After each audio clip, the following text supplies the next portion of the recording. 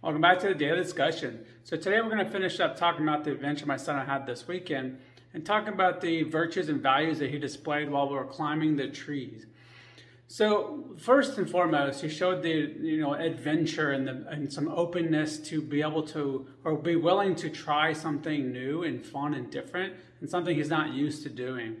So that was the first thing.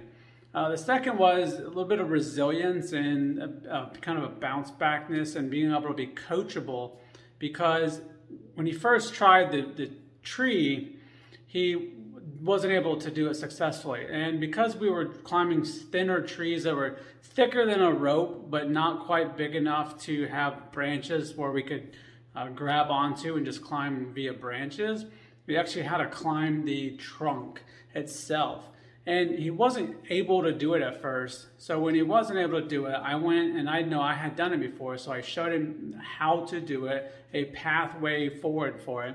And he was willing to go and try it again and put in that second attempt after the first failure. So those are really good qualities to have. You have curiosity going on there. You have some humility there, some coachability. You have, again, like I said, adventure. And kind of, I think I mentioned resilience, but just in case, resilience.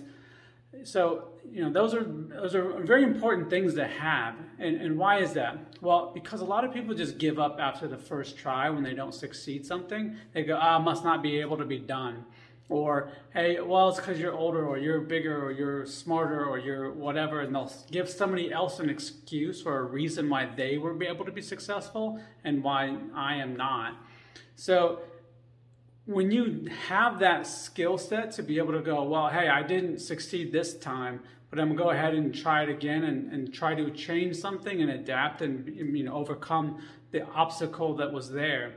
That's a really important skill set to have. So I just wanted to celebrate that, today and kind of finish up and, see what you guys think about that.